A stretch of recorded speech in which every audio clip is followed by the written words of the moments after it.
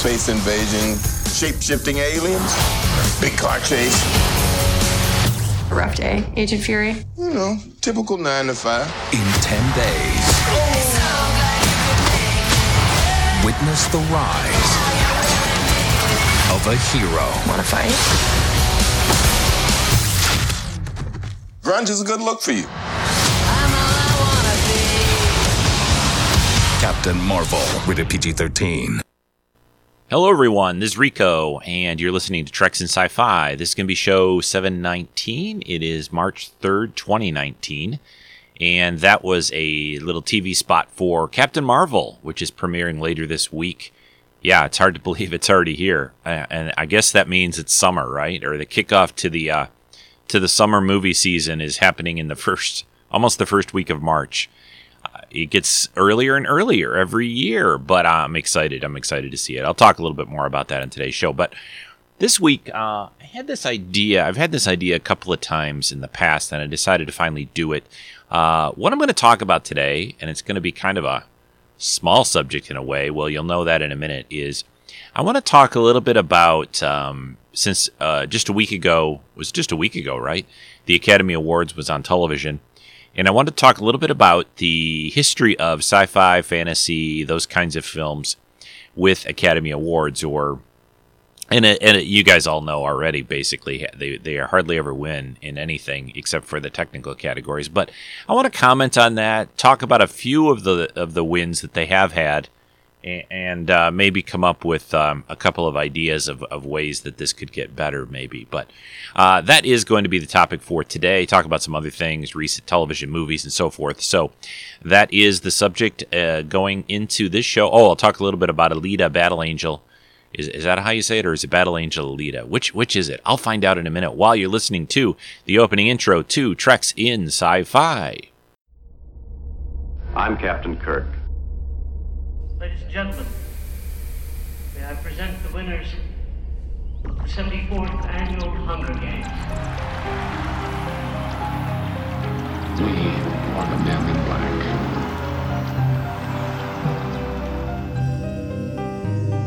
I'm the doctor, by the way. What's your name? Rose. Nice to meet you, Rose. Run for your life.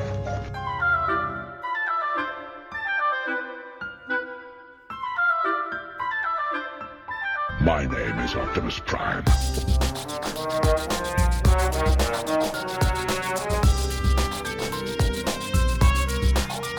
I am the Putus of Borg. Resistance is futile. Yes, the Jedi strength flows from the Force, but beware of the dark side.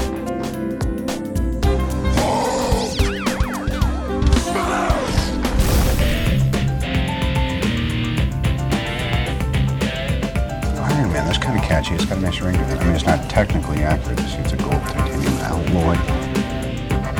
I'm sorry, Dave. I'm afraid I can't do that. This is Rico, and you're listening to Treks in Sci-Fi. All right, welcome to the show, everyone. I hope everyone's doing well. It is, again, today, March 3rd. Still winter here. What is the weather in Michigan? 28 degrees Fahrenheit.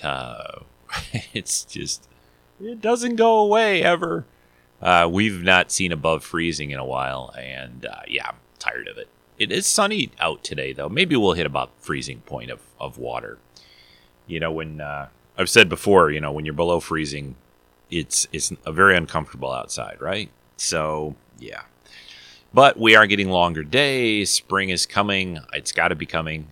There's well, for Michigan, typically March is still pretty bad, the weather. By the time April comes around, we should be in pretty good shape. You know, we'll still have some colder times, but spring will be in the air much more. So we've got a few more weeks to handle this. Just really cold this winter and a good deal of snow.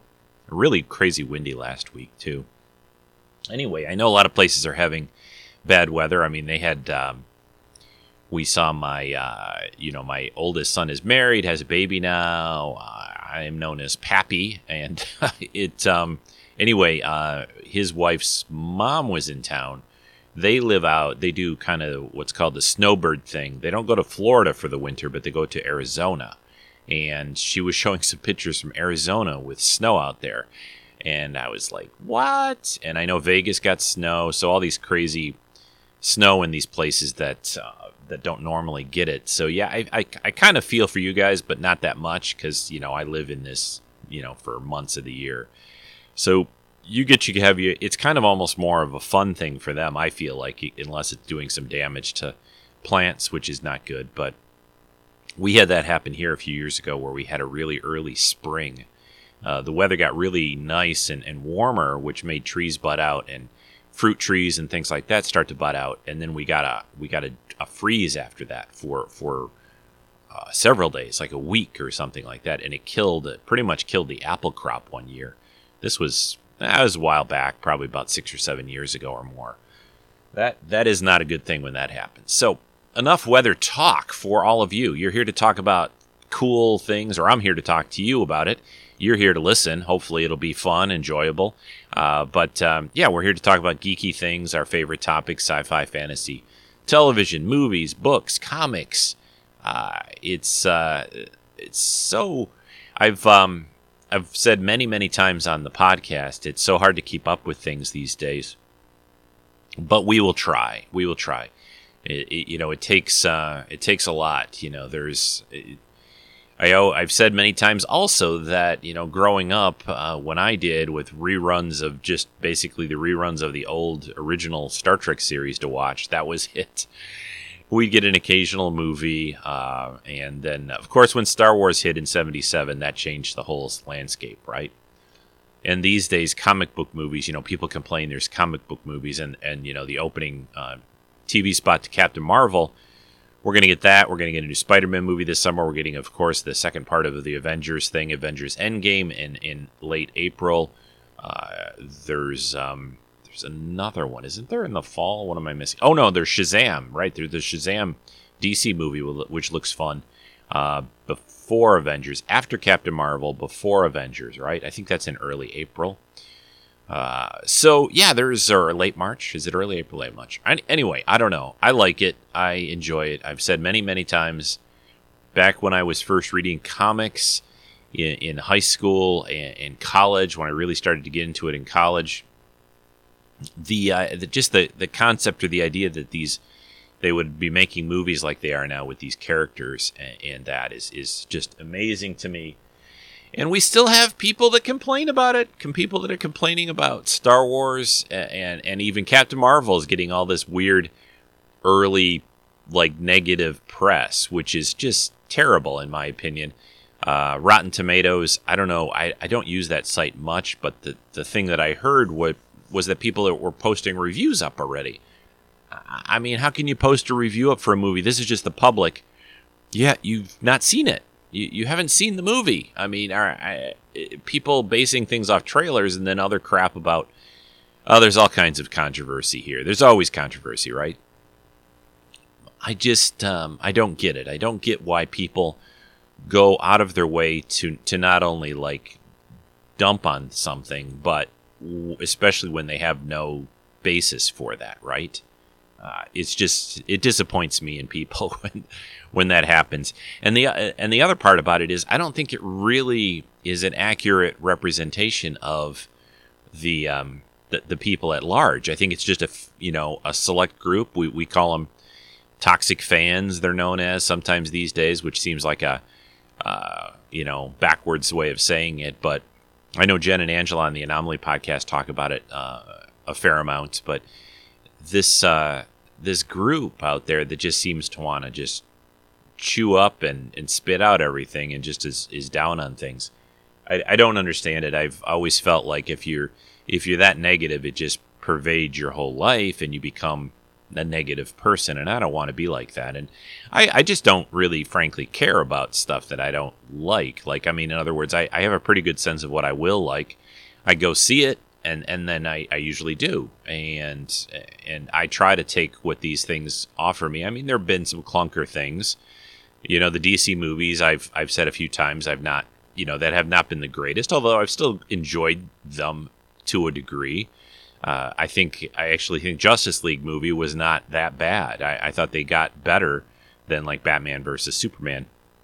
But but it's just this constant. And then now Star Wars is starting to heat up because we have Episode 9 coming later this year. Star Wars Celebration is in not that long, like a little more than a month and a half, and in mid-April. And we'll probably be getting the first trailer then. Maybe get something a tiny bit before that. Probably get the episode title, I think. I think we should get the episode title before that happens. I think that's the way they've done it before. So, but just this group, and Star Trek Discovery is another one. I mean, this season, I really enjoyed Season 1 of Discovery. I've said it before. I thought they did a great job. It was very sort of different. It was not what I would have expected for a Season 1. But I think that's cool that they took a chance at something, kind of blew things, expectations out of the water. And now Season 2 is very interesting too. I mean, most people still, the general trend is, well, how can this be, in set like 10 years before the original series? It looks so much more futuristic, and we've talked about that before. It's just, that's the way you're going to make this, and it's going to be for a modern audience. Now, could you have maybe taken the original sets and jazzed them up just a little bit and then used it that way? Yeah, but you got to look at the characters, the stories, the actors, and not be too concerned with the rest. And honestly, the rest is super great and cool looking. I mean, we've never ever had a Star Trek series that has had more money and more production design spent.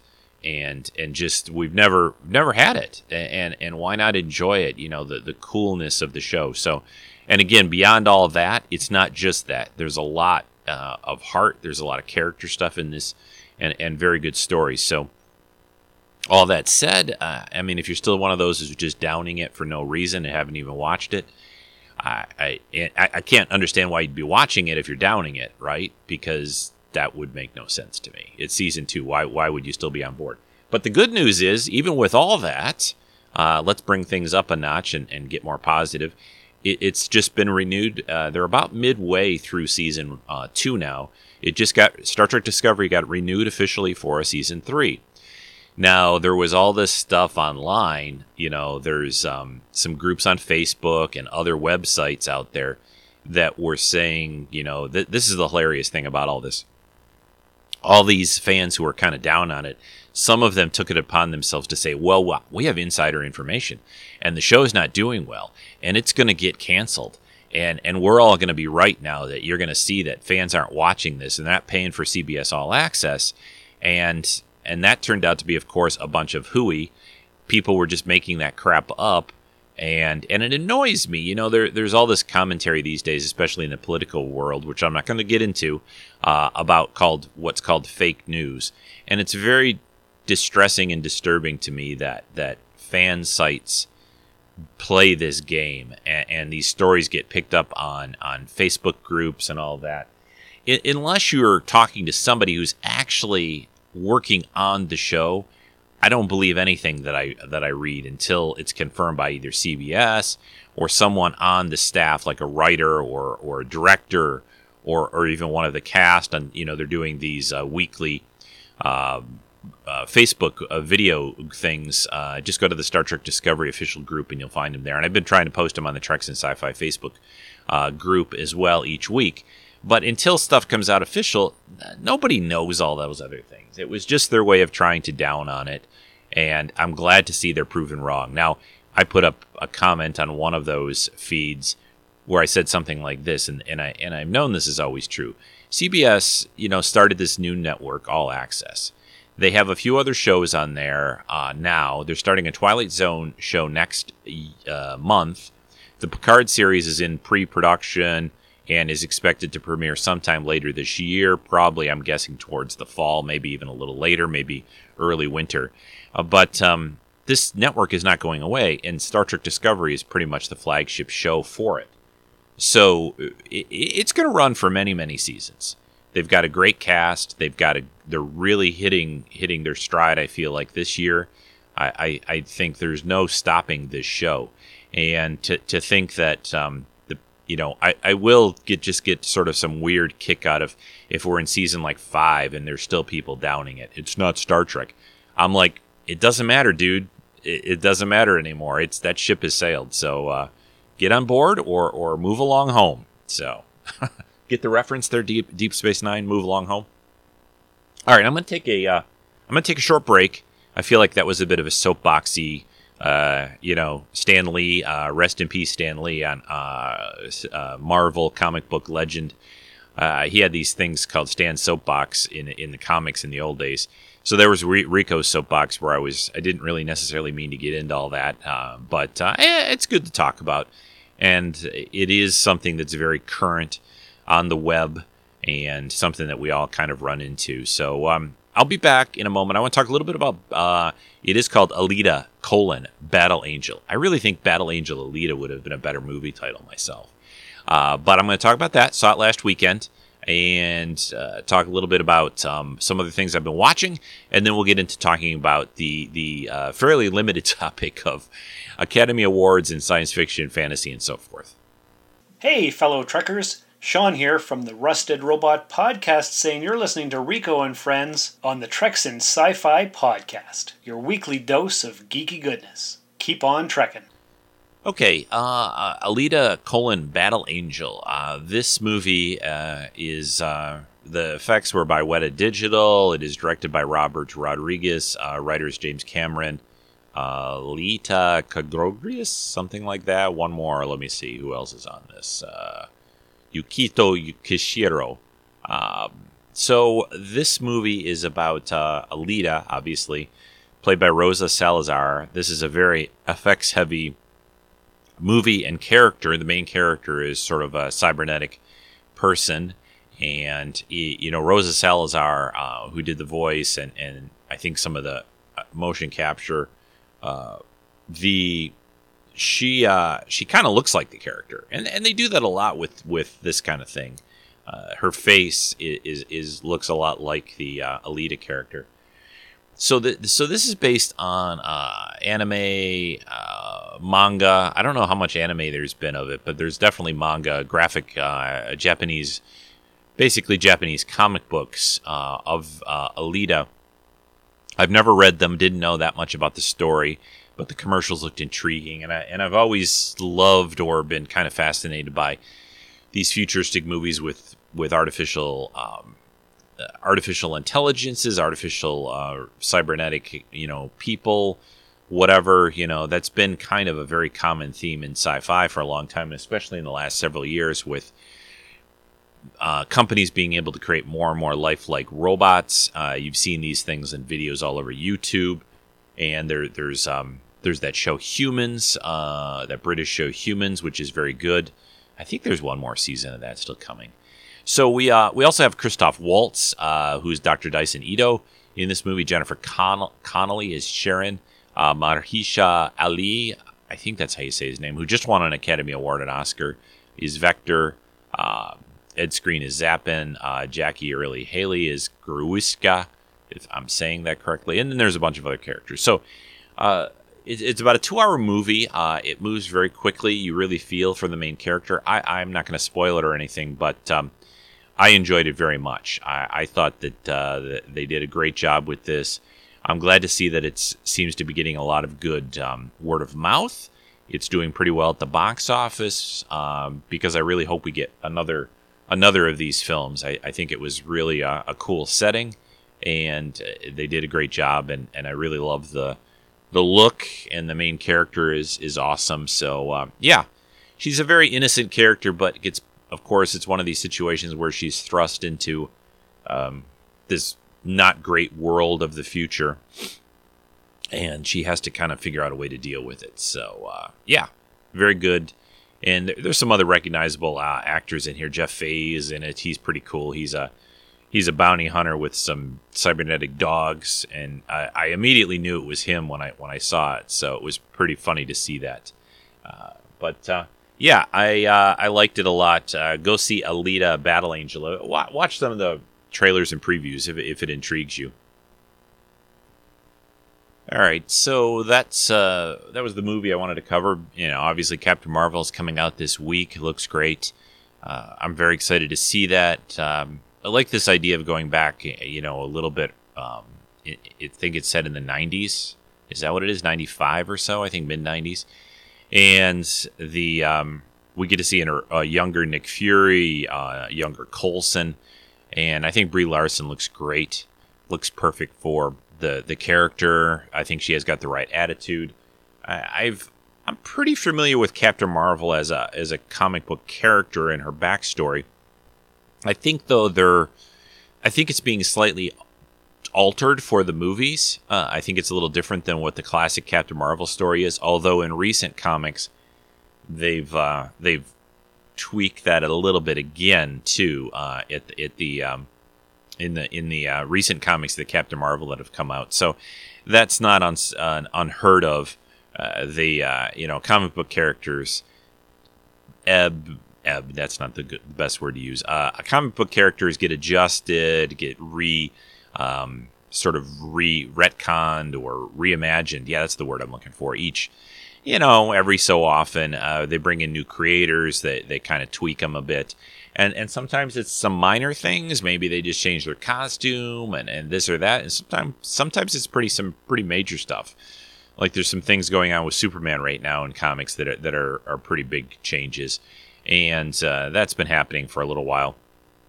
There's a little bit of when you've done comics like Batman, for example, has been around for like 80 years, and Superman too.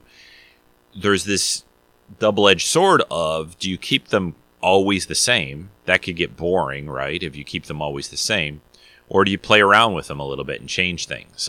Both ways have their pluses and minuses. I feel that I feel you can do a little bit, but I don't think you can do that much. I think you need to stay true to the characters. I've been seeing all this kind of stuff online about. This will get into what I was talking about earlier about toxic fandom. Well, not too much, but the Ben Affleck is apparently bowed out of being Batman anymore. So there's, and I think this has come up before, but Michael B. Jordan, who was in Black Panther, who was the super popular actor these days. And he's black, and people have been throwing out, have him play Batman. They want a younger guy. He's obviously got the build for it. He's been in those boxing Creed movies.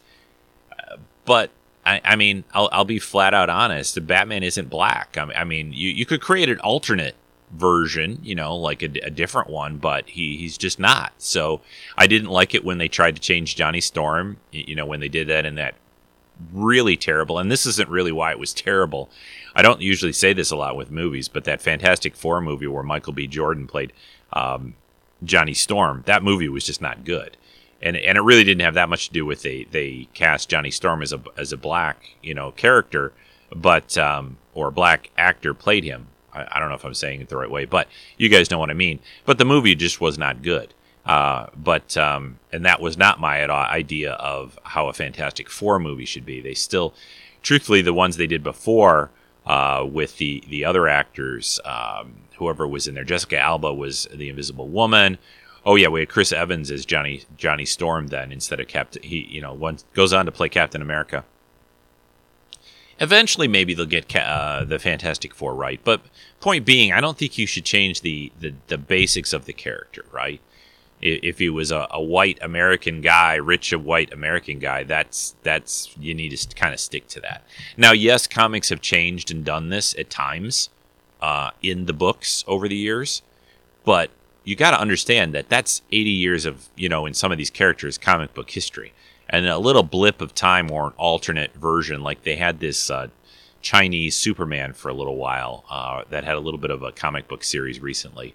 So there's but he was actually a different character. It wasn't like he was Clark Kent. He was just a Superman, but a Chinese guy in China.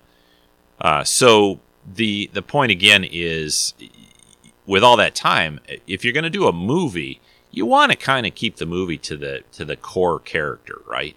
Movies have not been out as much. If we had 80 years of Superman movies or Batman movies, I'm like, okay, yeah.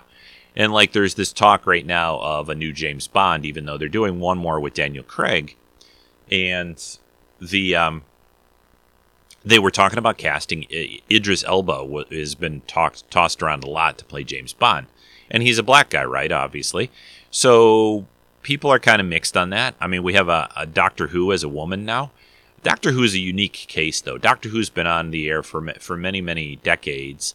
And I think it was time for something new. Plus, they've got a built-in explanation for that on the show, right? She regenerates, or he regenerates. I don't know how to say it these days. So, but James Bond, I'm fine with that. I mean, but we also have had decades of James Bond movies. So maybe it is time for a change like that. Or even maybe a female James Bond at some point. We have somebody named Michael on Star Trek Discovery. Can we not have a James or Jamie Bond or something like that, a female one?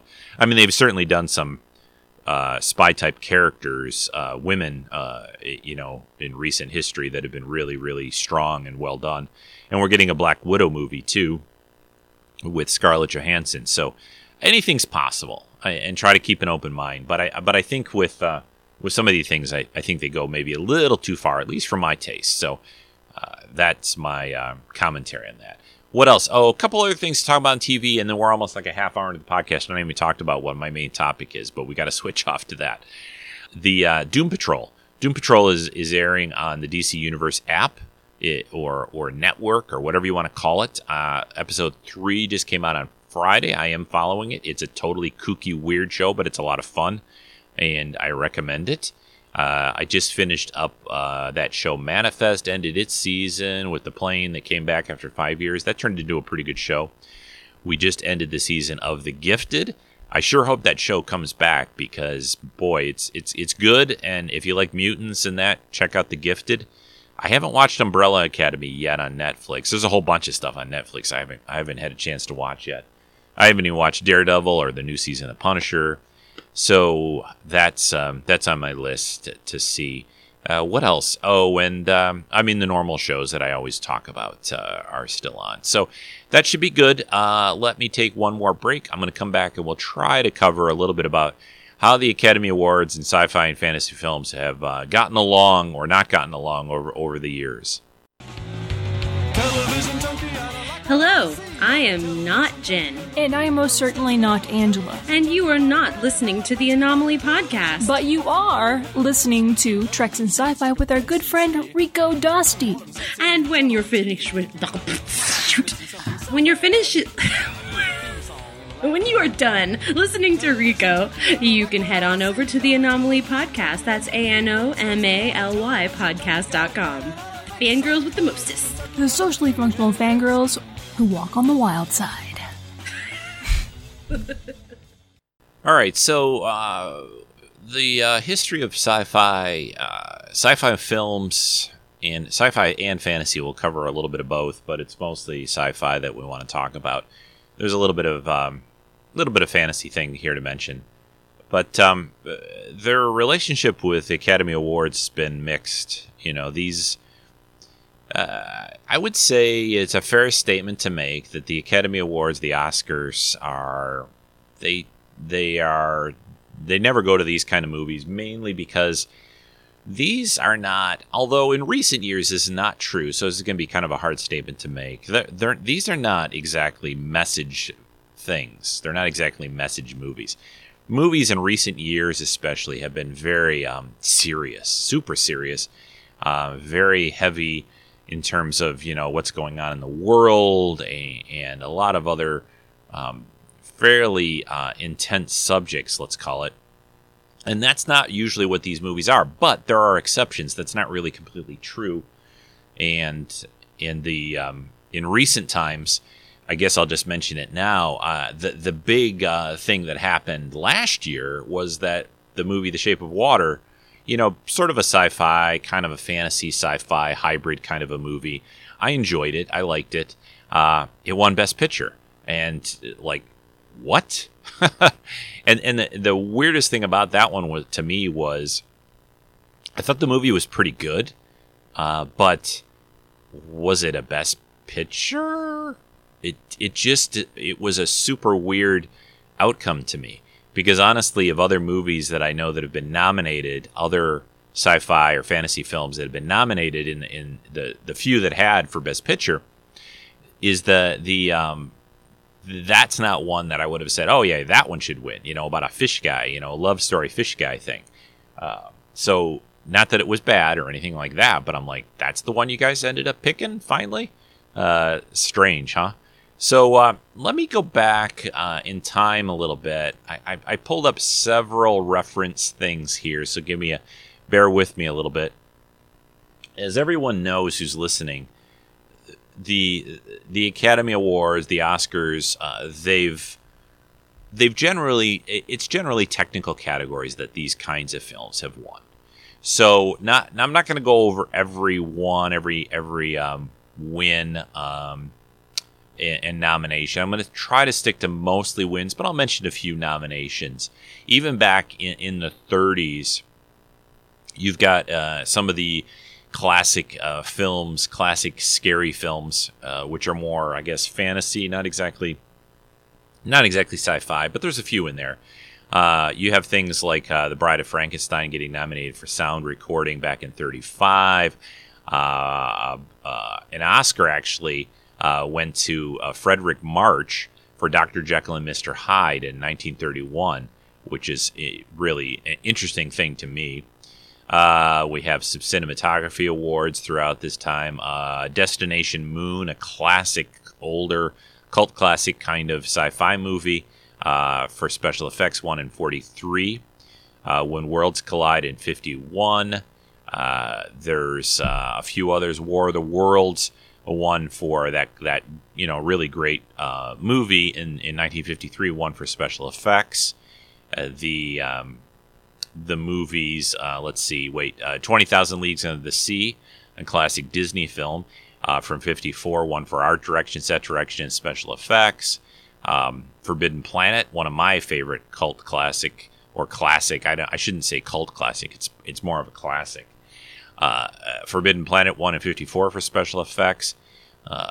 In getting into the 60s, the movie, the original Time Machine movie, The Time Machine from 1960, which is a great film. Everyone should see that if you're a fan of sci-fi fantasy.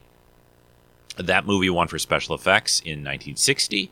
Then Dr. Strangelove, which is a great movie. It was nominated, didn't win. That was a nomination for in 1964. It won. It was nominated for Best Picture. Was nominated for Best Director and for writing as well. In 1966, we have Fantastic Voyage, winning for visual effects, art direction. A few others nominated that year. Let's see. Moving on to 1968. 1968 was a big year for sci-fi movies. We have both Planet of the Apes, the first Planet of the Apes movie in that year, and of course, no one could ever forget 2001: A Space Odyssey. What am I talking about? My words fail me. 2001: A Space Odyssey. So in that year, 1968, actually Best Actor Cliff Robertson won for a great movie called Charlie, which is based on a short story called Flowers for Algernon. Great story, great movie. I guess sort of sci-fi. Basically, it's about a mentally challenged guy, Charlie, who gets a procedure done, and it makes him like super smart. And that's just giving you the simple Cliff Note version of it. You should all watch that. It's a great film. Cliff Robertson is fantastic in it too. Special effects won 2001: Space Odyssey won, and there was an honorary makeup award. I think this is back when they didn't really do makeup awards, but that has changed in recent years. Planet of the Apes won that, which is well deserved. A lot of other nominations that year. Stanley Kubrick got nominated for Best Director in 1968. He also, the writing got for 2001 also got nominated. Art direction got nominated. Costume design for Planet of the Apes got nominated. Original score for Planet of the Apes got nominated. So we're getting a little more action here once we get into the 60s the late 60s at this point, and now into the 70s. Nominations in 1971 for A Clockwork Orange and director. Best Picture and Director was nominated. Stanley Kubrick directed that as well. Let's see. Let's move on here a little bit more. Nominations for Young Frankenstein for writing and sound. Not a lot of acting, you're noticing. Not a lot of acting. Not even a lot of Best Picture nominations, truthfully. A few scattered here and there. And then in 76, we have Logan's Run. Won an Oscar for visual effects. Nomination for art direction. And then in 1977, this little movie called Star Wars came out. And kind of changed things. And it's something that's been talked about both on this podcast and it gets talked about a lot. So let's talk about let's first talk about what it was nominated for. It was nominated in, let's see, almost 12 things. Star Wars nominated for Best Picture, Best Director, and Best Director also Close Encounters of the Third Kind for Steven Spielberg. Supporting actor Alec Guinness was a nomination. Melinda Dillon was nominated. Supporting did I say actor for Alec Guinness? That's what I meant. Actress Melinda Dillon for Close Encounters.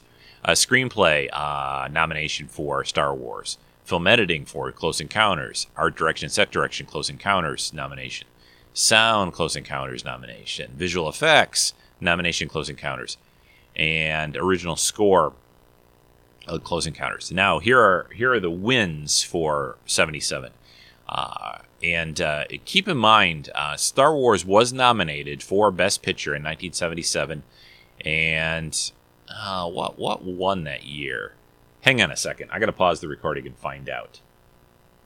I thought it was this, but for some reason I thought this was a 1976. Rocky won. Rocky won in 1977 Best Picture, which, Rocky's a great movie. There's no denying that that's a fantastic film. Still, Star Wars, yeah. I mean, with all the money it made, just on that alone, you would think, Best Picture maybe. I mean, I think Rocky did pretty good at the box office too, but it wasn't even like in the category or anywhere in the realm of Star Wars. So Star Wars did win, though. What was the total? I always forget the number. Is it 7 or 8? 1, 2, 3, 4, 5, 6, 7. Yeah, 7 Academy Awards that it won. Art direction, set direction, film editing, visual effects, costume design, sound, original score, which is great. Happy about that one. Special achievement for a special achievement award for sound effects. Star Wars. Cinematography was Close Encounters. It won. And Special Achievement Award for Sound Effects Editing, Close Encounters of the Third Kind. I forgot about Close Encounters being 77. I always want to make that a 78 movie. All right, so let's. So Star Wars changed things, and I think this is an important thing to comment on. That it did, I think, make the Academy more aware of these movies. A couple things happened. One, they became, I think, a little bit more aware. They had some nominations and some little bits of wins here and there over the years, but it made them notice them more, and it also they got nominated more after this.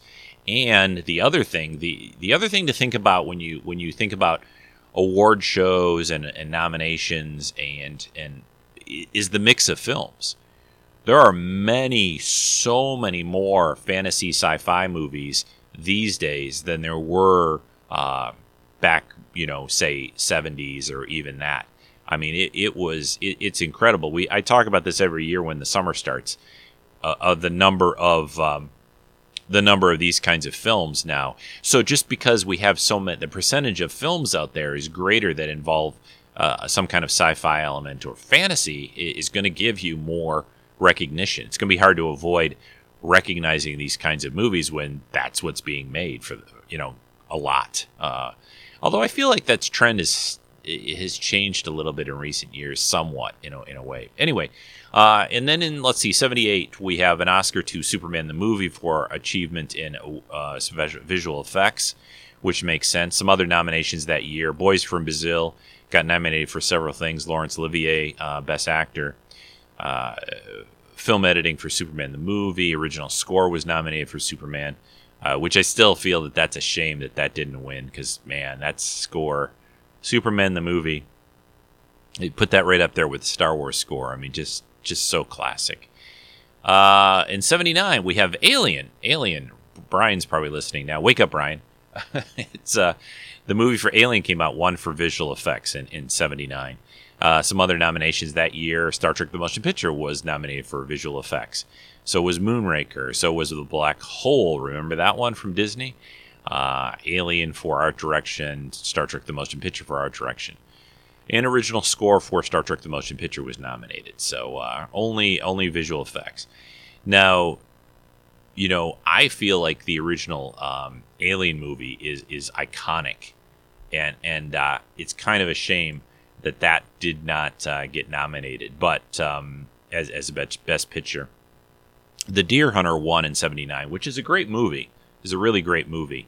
I have this other list tab open on my computer here, showing the winners for our best picture. So I'm going to try to pop those in now and then. Okay, and then we get to big 1980. 1980 was a very big year because we had The Empire Strikes Back come out.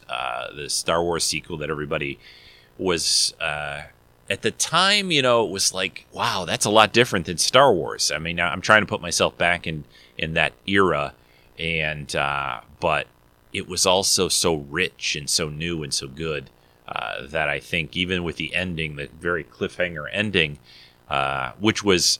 I just always feel that was one of the boldest things that George Lucas really ever did, was to make that kind of very meaty, sort of dark middle chapter there with a big cliffhanger like that. And to have to wait 3 years before that got resolved. I mean, hats off to you, George, for that one. But they won for sound, Empire Strikes Back, and for visual effects, of course. That's all the that's all the wins for Empire. They were also nominated for art direction. What else we got here? Original score, of course. And Altered States, another very good film, was nominated for original score. And then 81, we had Outland a nomination. 82, E.T. wins for visual effects, sound effects, editing, and original score. Great movie. It was nominated for Best Picture. Now, again, I kind of feel like E.T. is an iconic classic movie. It's a great movie. It's probably one of Spielberg's best. It's quintessential. It's just really perfect, I feel like. But the movie that won that year, Kramer versus Kramer, which is a great movie. I can't deny.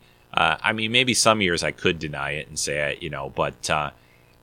It's hard to deny that's not a great movie. So, what else? Okay, so E.T. was nominated for Best Picture. It was Best Director was nomination, Screenplay. I mean, E.T. was pretty well. E.T. was sort of an interesting movie when you think about it, because it's one of those sci-fi films, right? That not only the people like, it was popular, people enjoyed it, still enjoy it, but the Academy pretty much liked it. Didn't give it Best Picture, but they still gave it some awards, and it got nominated for quite a bit. Cinematography, film editing. We also had, another great movie, which I still... This would have been a tough year because Blade Runner also came out and was nominated for art direction, visual effects, costume design for Tron, sound for Tron. That was really... 1982. Excuse me if I said 80 a couple times or not. 1982 was a great movie year for sci-fi. So, I mean, Blade Runner is probably another film for, it was so bold at the time and so classic now, and it's just no other movie did what they did then, and still it's been hard to even repeat that. Although I like the new Blade Runner movie, all right, moving on to 83. 83, of course, the biggie that year was something called Return of the Jedi. I don't know what that is. It got a visual effects award, of course. Did not win anything else. These are the days I remember sitting actually and watching in this time frame. I would watch the whole Academy Awards. I haven't done that in forever. I haven't watched the Academy Awards straight through, and probably this year's the one that was last weekend is probably the one I've watched, just barely watched it. I had it on a little bit in the background, and I didn't really watch hardly anything this year. One, I kind of missed having a host. I like the host stuff. I usually watch the first hour or two, and then I switch it off. But back in these days, though, I was watching the whole thing, mainly because a lot of these movies I loved were nominated and in there and in the running. So other nominations for Return of the Jedi score, art direction, sound effects, sound. Another movie that was some nominations that year was War Games. I need to get a drink. Excuse me. And then we're going to move on to 84. All right, in 84 we have a great movie, Starman, with Jeff Bridges. He was nominated as a Best Actor, did not win. You're noticing a bit of a trend here, that sci-fi movies are winning. They're getting a lot of nominations, but the wins are only pretty much for the behind-the-scenes stuff, what I call sound, music, effects, visual effects, some art directions, things like that. And then other things. 2010 came out in 1984, which is weird to say, and it won. Or sorry, it got nominated. Not any wins here. It got nominated 2010 for art direction, makeup, sound. The movie Dune got nominated for sound also, and visual effect nominations for 2010, which is a good movie. Next, 85, we move into. We had a fun movie, Cocoon, that year. A sci-fi movie. We had Best Supporting Actor, Don Ameche, win for Cocoon. And that works. It was a good movie, and I thought all the actors in that movie were great. Visual effects also won for Cocoon. So we got a couple of wins that year. Nominations, Back to the Future. 1985 was the big Back to the Future movie, the first one.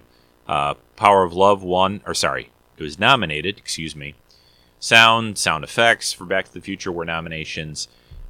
And let's move on. Okay, 86, we have the movie Aliens come out, which was a big hit. One for visual effects, won Oscars for visual effects and sound effects. The movie The Fly won for makeup, which kind of makes sense. Nominations for that year were Sigourney Weaver got a nomination for Best Actress for Aliens. Cinematography, Star Trek IV, The Voyage Home. Film editing, Aliens was a nomination that year. Original score for James Horner, Aliens. Leonard Roseman, Star Trek IV, The Voyage Home score was a nomination, which I love that score. That's a great score. Art direction, Aliens, a nomination. Sound, another nomination for Aliens. And sound and sound effects for Star Trek IV, The Voyage Home. Star Trek IV, The Voyage Home was a very popular movie. It's one of the best grossing Star Trek films, and very popular with people. It's probably, I think it's the most easy for non-Trek type people to enjoy. Or one of them is for sure, and got a fair amount of nominations. 87, Oscars 2, Inner Space, visual effects and makeup, Harry and the Hendersons. Some nominations for Predator and RoboCop. Predator, visual effects, and RoboCop for film editing and sound. Man, RoboCop is hard to watch. 1989, the big year that the first Batman movie came out with Michael Keaton. One art direction movie Oscar goes to Batman, and visual effects, The Abyss. We have also some nominations for The Abyss, cinematography and sound. I love that movie. That's a great movie. James Cameron. Back to the Future 2, Part 2, visual effects nominations and art direction for The Abyss. 1990, a Special Achievement Award for visual effects for Total Recall. And some nominations also for Total Recall in sound and sound effects. 91, the biggie that year was Terminator 2, Judgment Day. Won 4 Oscars for visual effects, makeup, sound, and sound effects. Didn't win for story, didn't win for the movie, didn't win for... Now, I feel like Terminator 2 Judgment Day is another one of these cases of... That is a watershed kind of iconic film as well. Let's see who won or what won. It wasn't even nominated for Best Picture. Let's see what did win in 91 for Best Picture. Scrolling. Oh, Dances with Wolves. Good movie. Kevin Costner. I liked it. All right, so I covered the Oscar wins there. Terminator 2 Judgment Day also had a couple other nominations. Had nominated for cinematography and film editing. Star Trek 2006, The Undiscovered Country was also nominated for in makeup and sound effects. Didn't win, but nominated. We'll skip 92. Batman Returns, some nominations there. Jurassic Park in 93, the first Jurassic Park movie. It won Oscars for visual effects, sound, and sound effects, and that is fitting. I do feel that's kind of an iconic film, though. I'm kind of surprised it didn't get nominated for Best Picture. Keep in mind, and I don't know when it switched, but back in those days, the Best Picture nomination list, was it only 5 or 6 movies? It was less than it is now.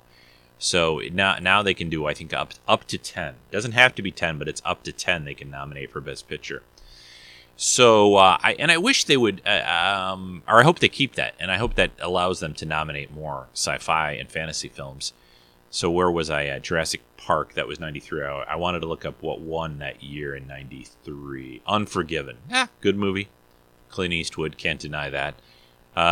Skip 94, 95. 12 Monkeys and Batman Forever were the big movies that year for some nominations.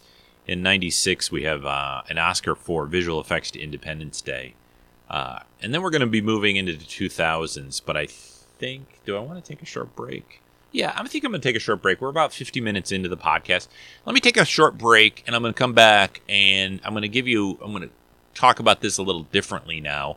Talk about what I feel some classic movies are in recent years that maybe should have won, and then the big win, of course, for Return of the King for Best Picture in 2000. What was that? 2003, I think. I'll look in again while I'm taking this break. I'll be back in a moment.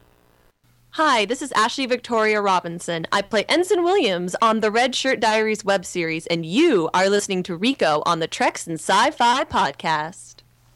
All right, so I've gone through quite a long list of nominations for several years of what won, what got nominated of sci-fi fantasy. I wanted to go back. I looked this up a little bit during the break. So the key thing, or one of the key things that happened back in 2008,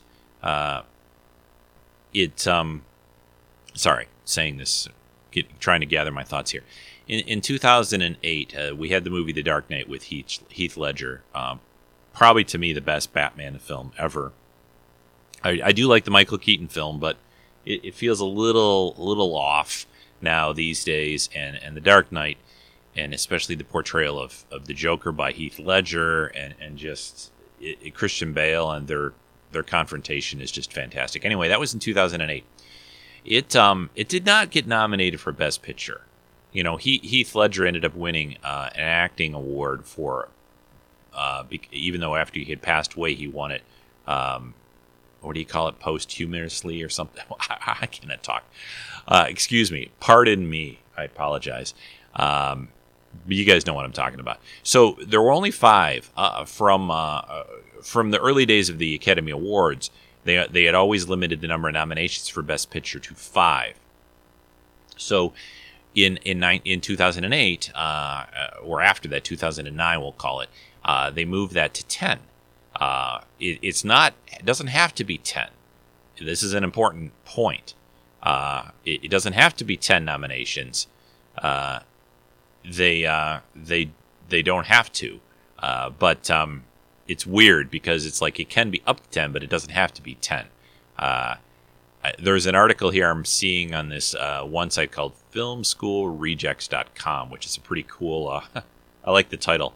But I agree with what they, I agree with what this person has to argue, or the way they're discussing it. And they say there should be 10. In other words, there are tons of films that come out each year. Why only limit it to like 7, 8, 9 even? Why not just always have 10? Why not just say, hey, whoever puts the nominations in, the Academy, I think, does that. They send out the little things. Here's 10 slots. Fill it in with 10 movies you think should be in there. I don't think it would be that hard. I think it's reasonable to do it that way. And I think it just makes more sense. And I think it also gives you opportunities here for some of these oddball films like sci-fi and fantasy films to maybe win more often. And also, not just that, but there's a little cachet with being a nominated movie for Best Picture, right? If they threw that on to recent movies like Logan or Blade Runner 2049, or The Dark Knight when that had come out, or Wonder Woman, which is a great movie. It's just, I think these movies it gives them being nominated. There's this thing that the people who win, or even people who don't win, they'll say things like it's just great to be nominated, and that's kind of accurate. I mean, it'd be great to win if you're nominated, right? No one can deny that, but the nomination also holds it does help the movie do better and get more recognition and the people who worked on it, but it also shows we're not just saying like, hey, here's our 5 or 6 or 7 or 8 nominations, all the rest of you blah. I feel like there should be more recognition. And aren't we in a day and age right now where everybody wants to get recognized, everybody gets a trophy? I'm not really saying that, but I mean, there are literally hundreds of movies each year that come out. I forget the number. It may be 1,000 or something. I don't know. It's a lot, right? I mean, there's a lot of really tiny films you never even really hear about that come out. But to not be able to pick or not pick 10 nominated films, that's incredible to me. I mean, we should do that.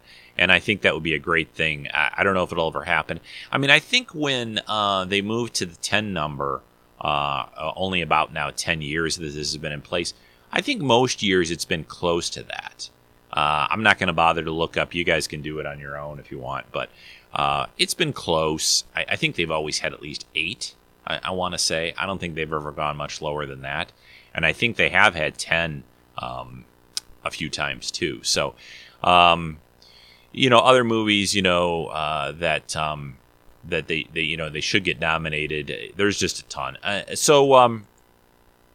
There's this other list that I found that I thought was kind of interesting. This is from the movie, site magazine Variety. Everybody knows that probably. They listed 25 genre films, sci-fi, fantasy, whatever, that they feel like should have gotten nominated for Best Picture. And again, besides recognizing the work that goes into these, not just the work, but the specialness, the uniqueness of these movies, it's just not another comedy or another drama. That there's something very unique about them. That I feel if they had had more Best Picture nominations in the past, except in recent times, then this could have been possible. Anyway, I'm going to zip through these. There's 25. Let's see. So Metropolis from 1927. Great movie. Classic film. Hard to watch these days maybe, but if you're interested in watching an older, early sci-fi movie, and there's a robotic character in the movie called Maria that you'll notice looks very much like C-3PO and has always been known as the look of her is an inspiration for how 3PO looks in the Star Wars film. George Lucas got influenced a lot by older movies, those serials like Buck Rogers and that. So it's cool to see this stuff now, and then you can see how some modern filmmakers, got their inspiration. So what else we got? King Kong in 1933. Didn't get a. It actually didn't get a single Oscar nomination. I mean, King Kong. I know hindsight is 20/20, but even at the time, that movie was like nothing else that had ever been seen. So, Bride of Frankenstein 35. Again, this is from Variety's website. Just 25 genre films they feel should have been nominated. If there were a lot more nominations for Best Picture during those times. The Day the Earth Stood Still. Fantastic. 1951. Really great movie. This one's more of a thriller, so we're kind of borderline category here. Psycho from 1960. 2001, A Space Odyssey. I think I was saying this earlier. Yeah, not nominated for Best Picture. I mean, are you freaking kidding me? As Tilly would say on Star Trek Discovery, are you freaking kidding me? I can't quite get her level of tone. But Rosemary's Baby, another more horror thriller movie from 1968. Young Frankenstein. Did have some nominations in 74, but Best Picture, yes. I mean, just a great movie. Close Encounters of the Third Kind, which we were talking about a little bit earlier, 77, not nominated for Best Picture. Alien, the first, like I said, that didn't get nominated, and wow, what an iconic film too these days. Empire Strikes Back, it didn't get a Best Picture nomination. I mean, it's really, for most Star Wars fans, right? We most of us, I mean, not everyone, but a lot of us consider this to be the epitome and the top and our favorite Star Wars film. The Shining, 1980. The Road Warrior, with the first of the Mad Max series, basically. The second? Yeah, the first one's called Mad Max. Excuse me, sorry, second. Not to Best Picture for 81. A Blade Runner. I mean, Blade Runner, not a Best Picture nomination. I mean, come on, Academy. How did they not recognize that back in those days, especially when you got into the 80s and 90s, where sci-fi and fantasy films really, right after Star Wars especially, I'm shocked. I mean, it just shows how stodgy and how hard it is to change things. But that's back when they really needed to change. You can't do it now. Can't go back in time, at least not yet. They needed to change to having 10 Best Picture nominations. The Terminator, James Cameron's classic first Terminator film.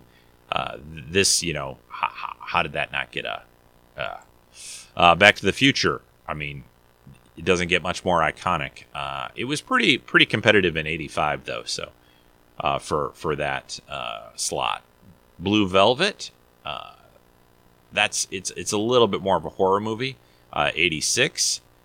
Natural Born Killers, were again this is a genre film, so we're a lot of these are not a lot, but quite a few are more on the horror side.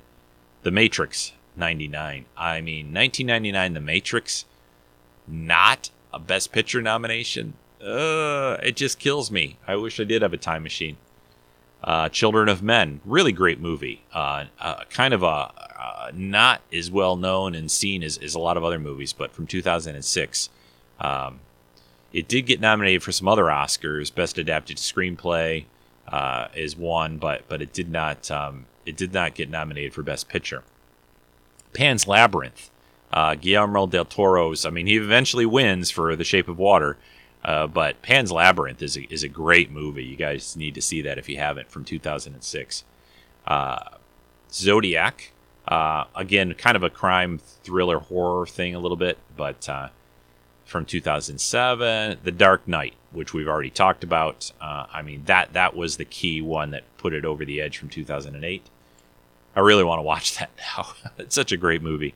Snowpiercer, a pretty recent movie from 2013. Now, I like this movie. It's very different. It's very unique. I would love that it had been nominated for Best Picture, but this isn't really one of my favorites. I think it's a pretty cool movie, but it's not necessarily one of my biggies. Guardians of the Galaxy just totally blew everybody away, I think. Didn't expect it. That was when Marvel could do no wrong. I still feel like they're pretty much on top of the world, but so different from the other Marvel films and so much fun. So many people loved it, too, on top of that. I mean, I do know we have things like People's Choice Awards, but the Academy needs to start understanding that just, there is something to be said to a movie that makes a lot of money and makes a lot of people happy. It doesn't mean it's just a popcorn movie, that it's just goofy fun.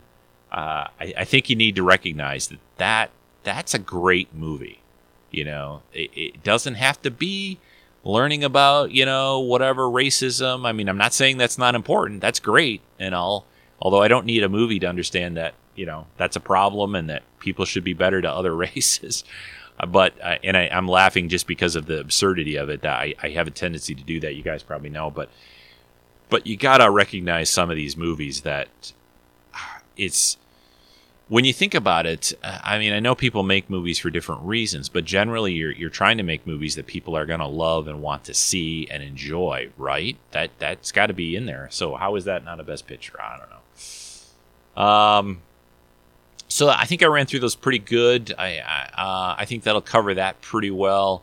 So I hinted at before the break I took about the big win in 2004 of The Lord of the Rings: The Return of the King. Now, I've always felt that win, it's deserved.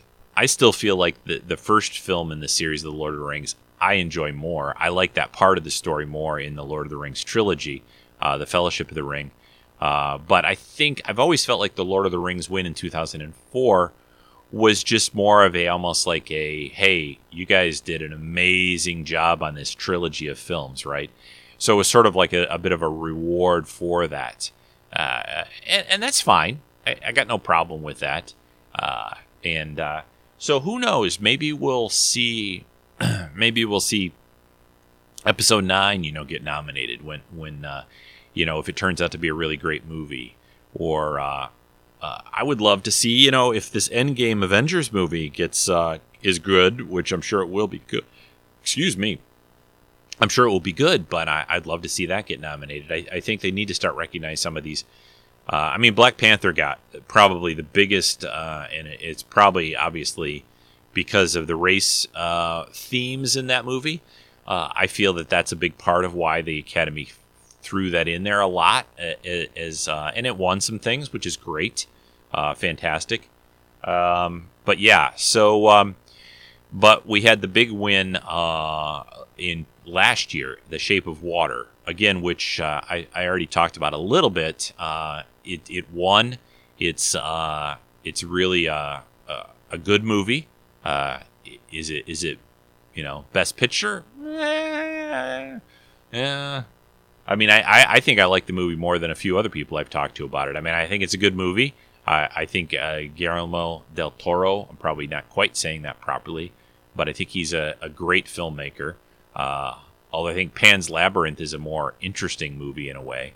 I still like The Shape of Water, don't get me wrong. Another recent one that won that's really weird, a weird movie, and I almost put it into sort of the genre category, is Birdman with Michael Keaton from 2015. If you haven't seen that movie, sit down and watch that movie. It's weird, but it's fun. I like it, and but it's kind of a genre movie. There's some weird elements to it, and yeah. So I think we're like about a minute 10, a minute 6 here or something. I always add some things in, so I think we're gonna wrap this up. I feel like I was going to throw some clips in here, but it turned into more of a conversation. I feel like this worked better. You guys know these movies anyway, and you can go on YouTube and watch trailers and watch clips all day long. So, and sometimes it's easier to do these podcasts without that. But I think this was fun. It turned into, I didn't quite have it all planned out when I don't these days really get a lot of planning before I sit down and put the mic in front of my face and start talking. I've gotten to the point where I know it in my head of what I want to kind of cover, but this was a lot of fun, and I hope you guys did enjoy and you get a feel for how the Academy Awards, and I know there's people out there, I was going to say how the Academy Awards and the sci-fi and fantasy films have gotten along over the years, but I know there's a lot of people out there that don't care about these award things, that don't they're not interested, but I find it fascinating somewhat and interesting. There's a ton of award shows, and I know they're a bit self-serving. The Academy Awards are it's people in the business voting for other people in the business, but then again, they should know that, right? They should be able to recognize their own talent, but they also, I feel strongly that they need to recognize the public a bit more too. I feel very strongly. I think they're slightly out of touch. I think they're getting better. I think in the last few years, I think they had a little bit of a brouhaha in the last few years about this. Not to mention that what happened with back in 2008 when they switched to having more nominations, or when it first started, was it 2009? I think it happened in 2008. They noticed it, and then 2009 I think would have been the first year they had more. But yeah, and generally I've enjoyed the winners over the years that I've been in, following this and watching it. I've seen, I think, there's a couple of exceptions, but for the most part, I've seen every Best Picture winner. I don't a lot of times see them even before the Academy Awards. I'm trying to think of when I saw The Shape of Water. I kind of got the impression, I think, that it was going to win. And I think I did see it before the awards last year. I'm pretty sure I did. But some of these, quite a few of these, I see after the fact. They're generally movies I'm not super interested to go to the theater to see, which means I see them later and generally after the awards. I mean, Lord of the Rings, of course, I saw when that came out. I'm looking at some of the recent, like, last 10, 20 years of movies back to, like, the 2000s. Titanic in 98, I definitely saw at the theater before the award show. But yeah, a lot of these I see later after the fact. The King's Speech. That was a really great movie, and I'm not into those kinds of movies that much, but I did enjoy that. And The Hurt Locker, and these are non-genre things. So yeah, again, hope you guys enjoy this run through on this topic. I think it's very fascinating and interesting to think about, and hopefully with these, over the last, say, 10 years of having 10 Best Picture nominations, hopefully, who knows, maybe one day we will have a Black Panther or Avengers movie or a DC Universe movie or some comic book movie win Best Picture. That'd be something, huh? I thought Black Panther probably had the best shot at it. I have not seen Green Book that did win this year, but I didn't really think Black Panther would win Best Picture. I did not think so. So, okay, folks, take care. There should be a guest podcast next weekend, possibly a repeat show or something else, but I think that's it. Take care, everyone, and go see a movie. I'm going to see a movie this week. I'm going Thursday night to the fan event of Captain Marvel. Excited to do that. I'll probably actually see it a couple of times, at least next weekend. I'm going to go with my son and his wife, I think, one of the days. I have to figure that out. But, okay, folks, I had a good time today talking about this. Hope you guys enjoyed listening. And if you want to support the podcast, that's over at, what's that place called? Oh, yeah, Patreon. Patreon.com/Treks and Sci-Fi. A couple of dollars a month helps support the show for all the hosting fees and equipment and so forth. So thanks for that, and I'll talk to you again soon. Bye.